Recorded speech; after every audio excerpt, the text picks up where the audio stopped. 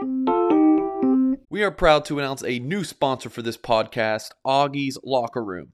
Augie's Locker Room, which is located less than a mile away from Notre Dame Stadium, was named the best Notre Dame's collectible shop in the country. This shop is amazing. If you are a passionate Notre Dame fan and are looking for that special Notre Dame piece to complete your rec room, Augie's is the place to go. They have a wide selection of Notre Dame stadium pieces, jerseys, helmets, autographs, and one-of-a-kind Rockne items. They have an exclusive Joe Montana signed items. If Augie's doesn't have it in store, he will find it for you. Visit augieslockerroom.com or stop in at 1811 South Bend Avenue and see the vintage helmet display dating back to 1890. augieslockerroom.com or call 574-277-NDND. Have second down 13 on the Notre Dame 40-yard line. Notre Dame 4 down linemen, 2 backers, 5 DBs. Williams stands in the pocket, now backs up to the 50, still holding the ball, still looking, spins out of trouble to the 45, right side 50, steps up to run 40, 35, middle of the field 30, oh my goodness, 25, 20, still going, and down at the 20-yard line. Wow. Oh my goodness. Escaped pressure by backing up, running to the right sideline, then reverse direction, eventually ran out to the left numbers, tackled at the 20-yard line after a gain of 19. A lot of running for 19 yards, but also on display the playmaking ability of USC quarterback Caleb Williams. That's from the Notre Dame Radio Network. Paul Burmeister and Ryan Harris on the call here on WSBT Radio.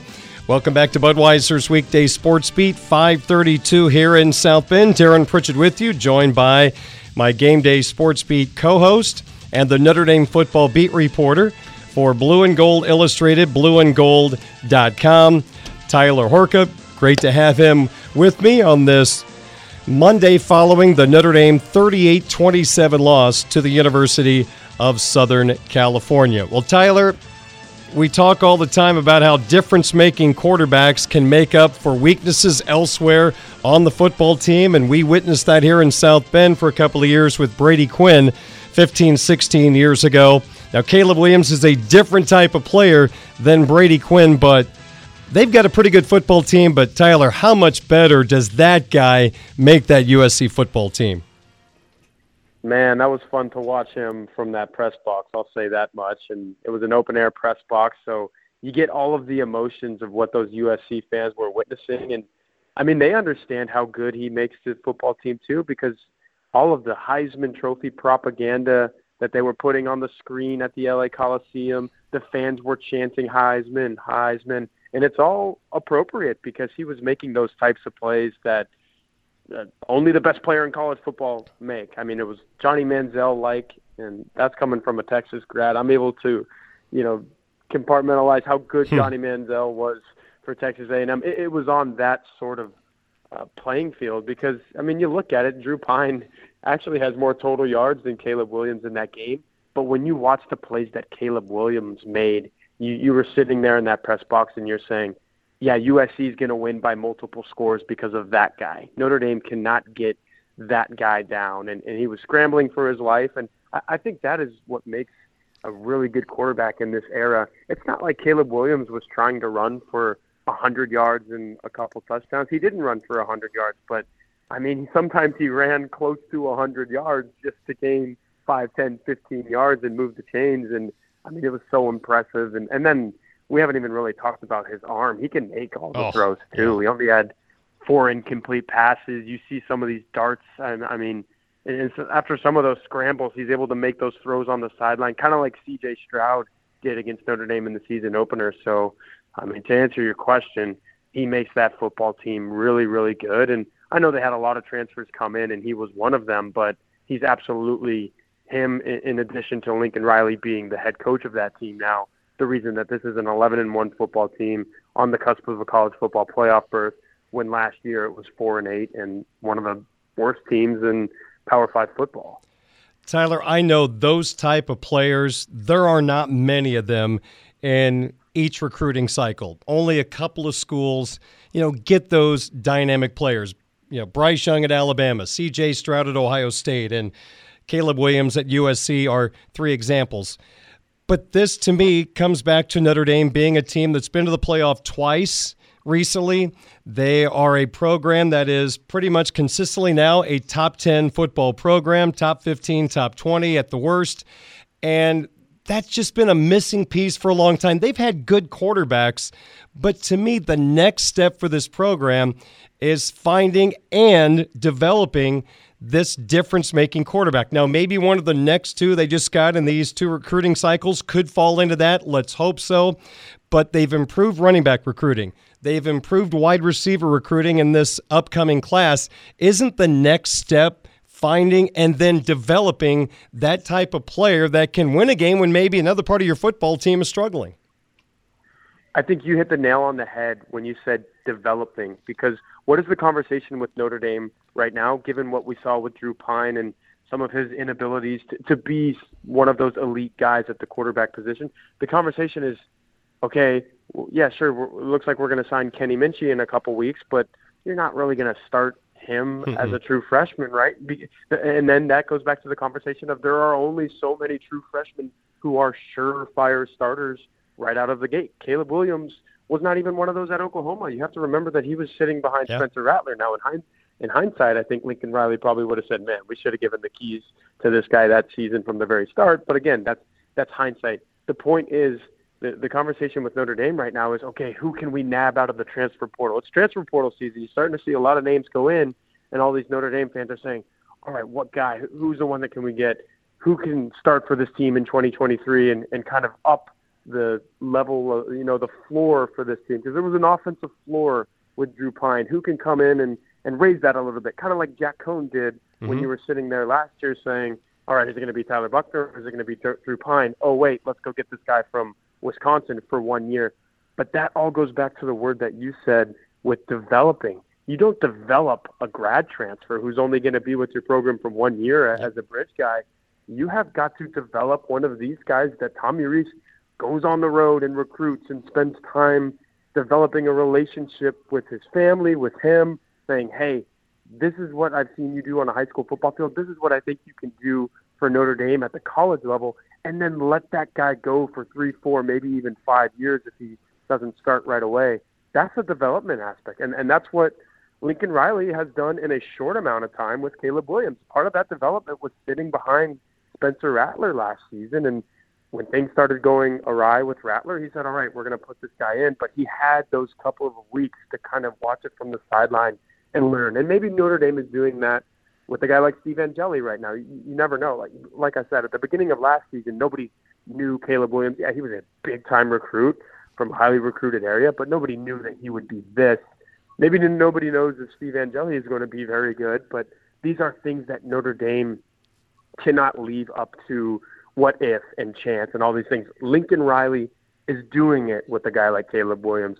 At Alabama, they're doing it with a guy like Bryce Young. And look at all the guys that came before him. They did it with Mac Jones. They did it with Tua Tagovailoa. So at Notre Dame, absolutely, I 100% agree with you. They have to get to a point where they actually do it with these quarterbacks. They have to recruit a guy, bring him in, and watch him blossom and become one of the better quarterbacks in college football, because until they do, they're not only going to miss out on the college football play. If they get there, they're not going to win college football playoff games, because we've seen that. We've seen them lose to the better quarterbacks. Tyler Horka, Blue and Gold Illustrated, my guest on WSBT Radio. Was the biggest surprise in Saturday night's game the inability of Notre Dame to win the line of scrimmage battles? Absolutely, and that goes both sides of the ball. Like you said, battles, plural. Notre Dame couldn't run. Notre Dame could not stop the run. And after the game, that's what I wrote about for Blue and Gold Illustrated and blueandgold.com. It was completely surprising to me to see Notre Dame only rack up 90 rushing yards with the sacks included. And then USC to rack up, I think it was 204 yards with the sacks included, sacks with Caleb Williams included. So, I mean, how many Notre Dame fans spend so much time saying, oh, Travis Dye is injured. You hate it for the kid, but that guy has been dynamite all year, and maybe Notre Dame stands a really good chance of making USC one-dimensional and maybe winning the ball game because of that. That didn't happen. You had a senior in Austin Jones who I know Lincoln Riley after the game said he was 1B to Travis Dye's 1A. That wasn't the case. If you go back and look at the numbers, he was a clear number 2, and he was a pretty good one, averaging 5 or 6 yards per carry, but he had half as many carries as Travis Dye. You give him 25 carries against Notre Dame, and he goes for 154 yards. That was a huge aspect in that ball game because it didn't, as good as Caleb Williams was, it didn't have to be all Williams. He had that help on the ground, and Jones was gashing Notre Dame for 5, 10, sometimes even 15 yards consistently. I think he had 10 rushes that went for double-digit yards, somewhere around there. So that's almost half the time that he's getting the ball, he's taking it for first down yardage, and you can't have that if you're Notre Dame. And then obviously Notre Dame goes as its game goes offensively, and it was not going. Logan Diggs had another one of those games where he only averages 2.8 yards per carry. Audric Estime only ran the ball 6 times.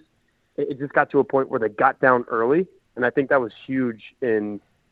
When they ran the ball, it wasn't the same feeling as, oh, we're running away from this opponent. They were running just to try to spell Drew Pine a little bit, and that is not a recipe for Notre Dame to win. We've seen the team play from ahead many times, and they look good doing it because at that point they can commit to the run. They couldn't commit to the run in the same way that they had in the 5-game winning streak prior. And I think USC kind of felt that. They sensed that. They said, hey, we have these guys where they want them. We have these guys in a spot that Notre Dame had not been in since Stanford on October 15th. They had not trailed in a game since then. So they got them down early. It was 10-0. At that point, USC kind of gained confidence and, like you said, controlled the lines of scrimmage. When you need mealtime inspiration, it's worth shopping Kroger, where you'll find over 30,000 mouth-watering choices that excite your inner foodie. And no matter what tasty choice you make, you'll enjoy our everyday low prices, plus extra ways to save, like digital coupons worth over $600 each week. You can also save up to $1 off per gallon at the pump with fuel points. More savings and more inspiring flavors make shopping Kroger worth it every time. Kroger, fresh for everyone. Fuel restrictions apply. You know, at the end of the day, Tyler, Drew Pine's numbers look really good in this football game.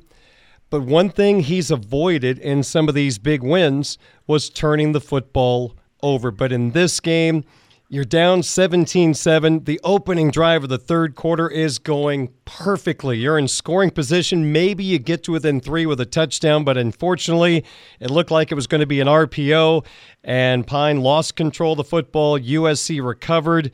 Then down in the game, it's probably over at that point, but he forces a throw. You never throw late over the middle. He threw late over the middle, got picked off, and that for sure ended the ball game. So it was one of those nights where Drew had a lot of success throwing the football, and he found Michael Mayer with a bunch of red jerseys around him, and he fit it into some small windows. But those turnovers, especially that fumble, just seemed like that broke the camel's back. Yeah, it was a game where he had to be perfect, and man, he was close. He was about as close as it gets.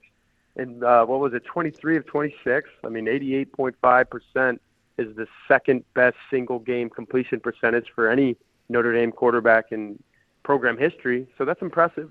But I knew at the point of the game at halftime where that game was at, 10-point lead for USC, Notre Dame getting the ball back.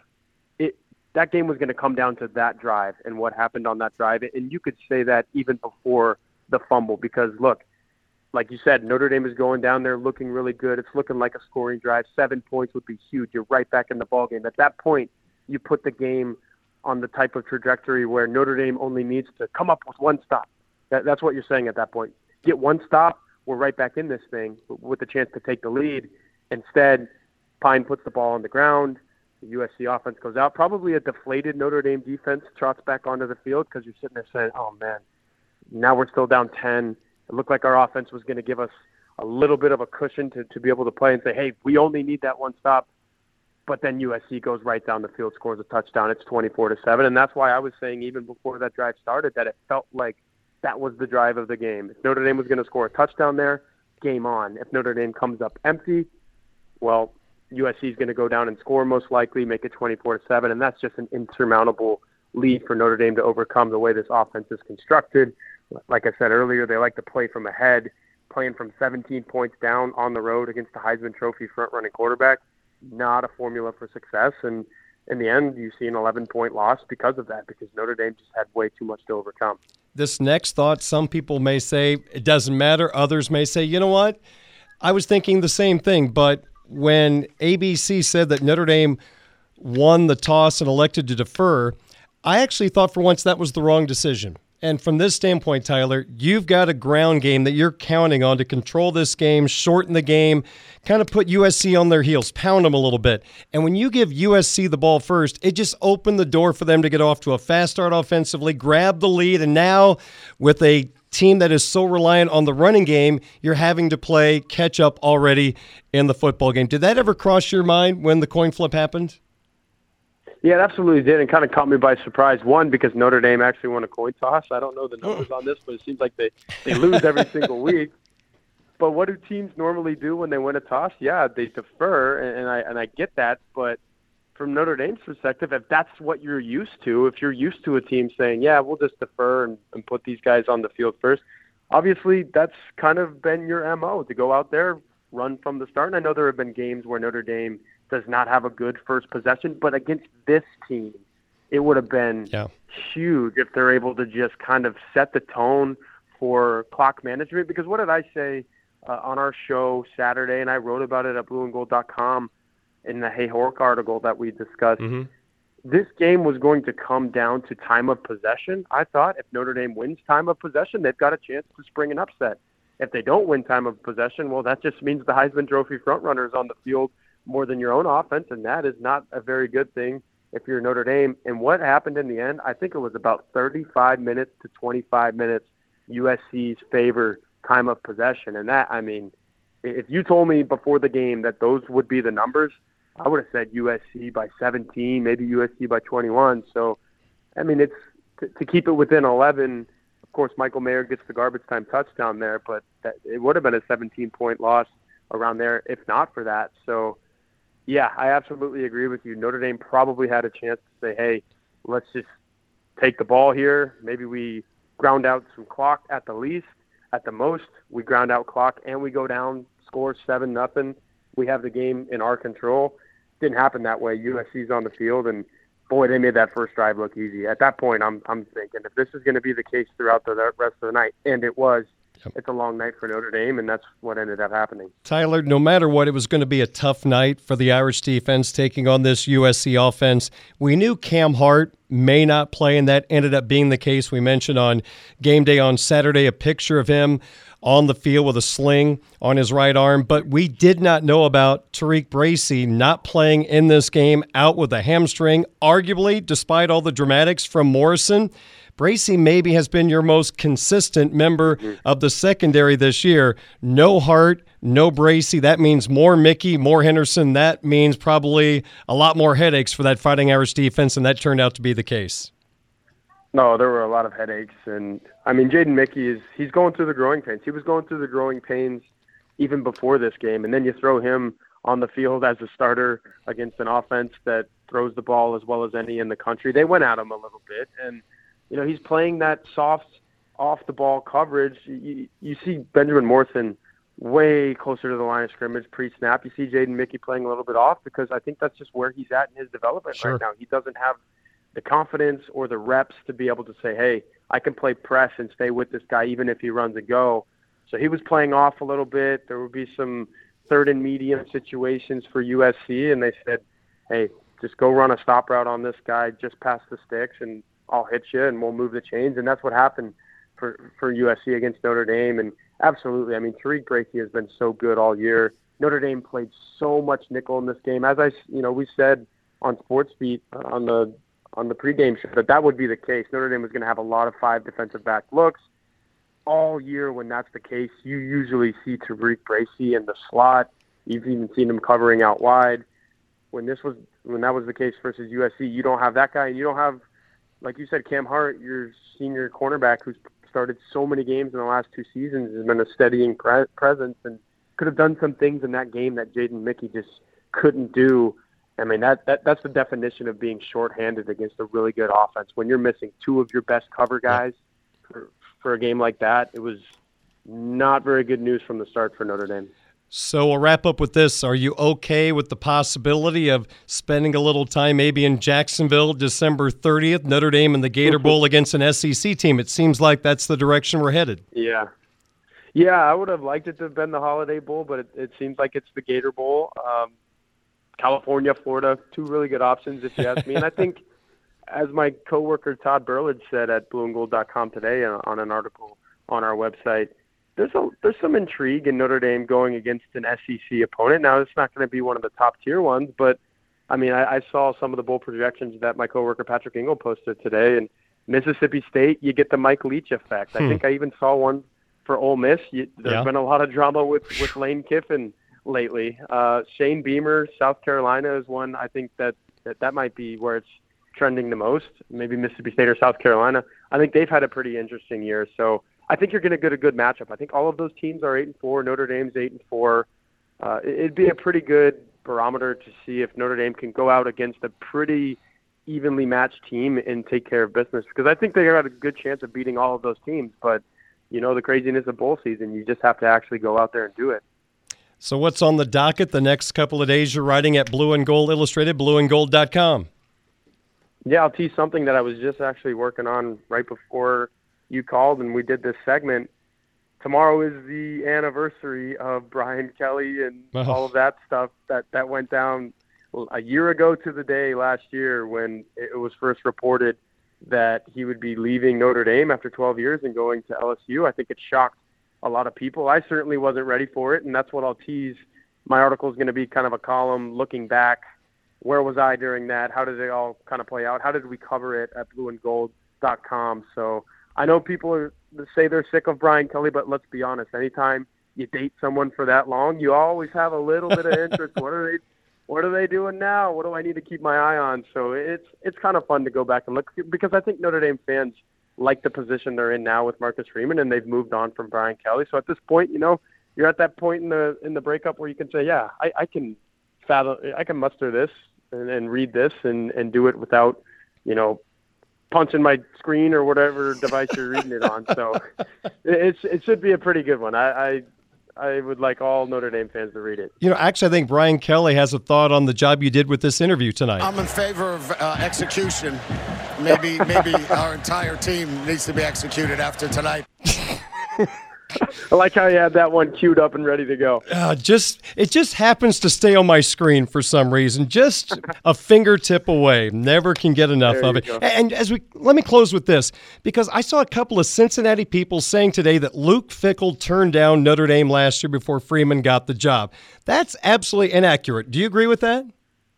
I agree with that. We did not hear anything of the sort at blueandgold.com. We have some pretty good sources. Yeah, no one has heard that except maybe people in Cincinnati. I don't know.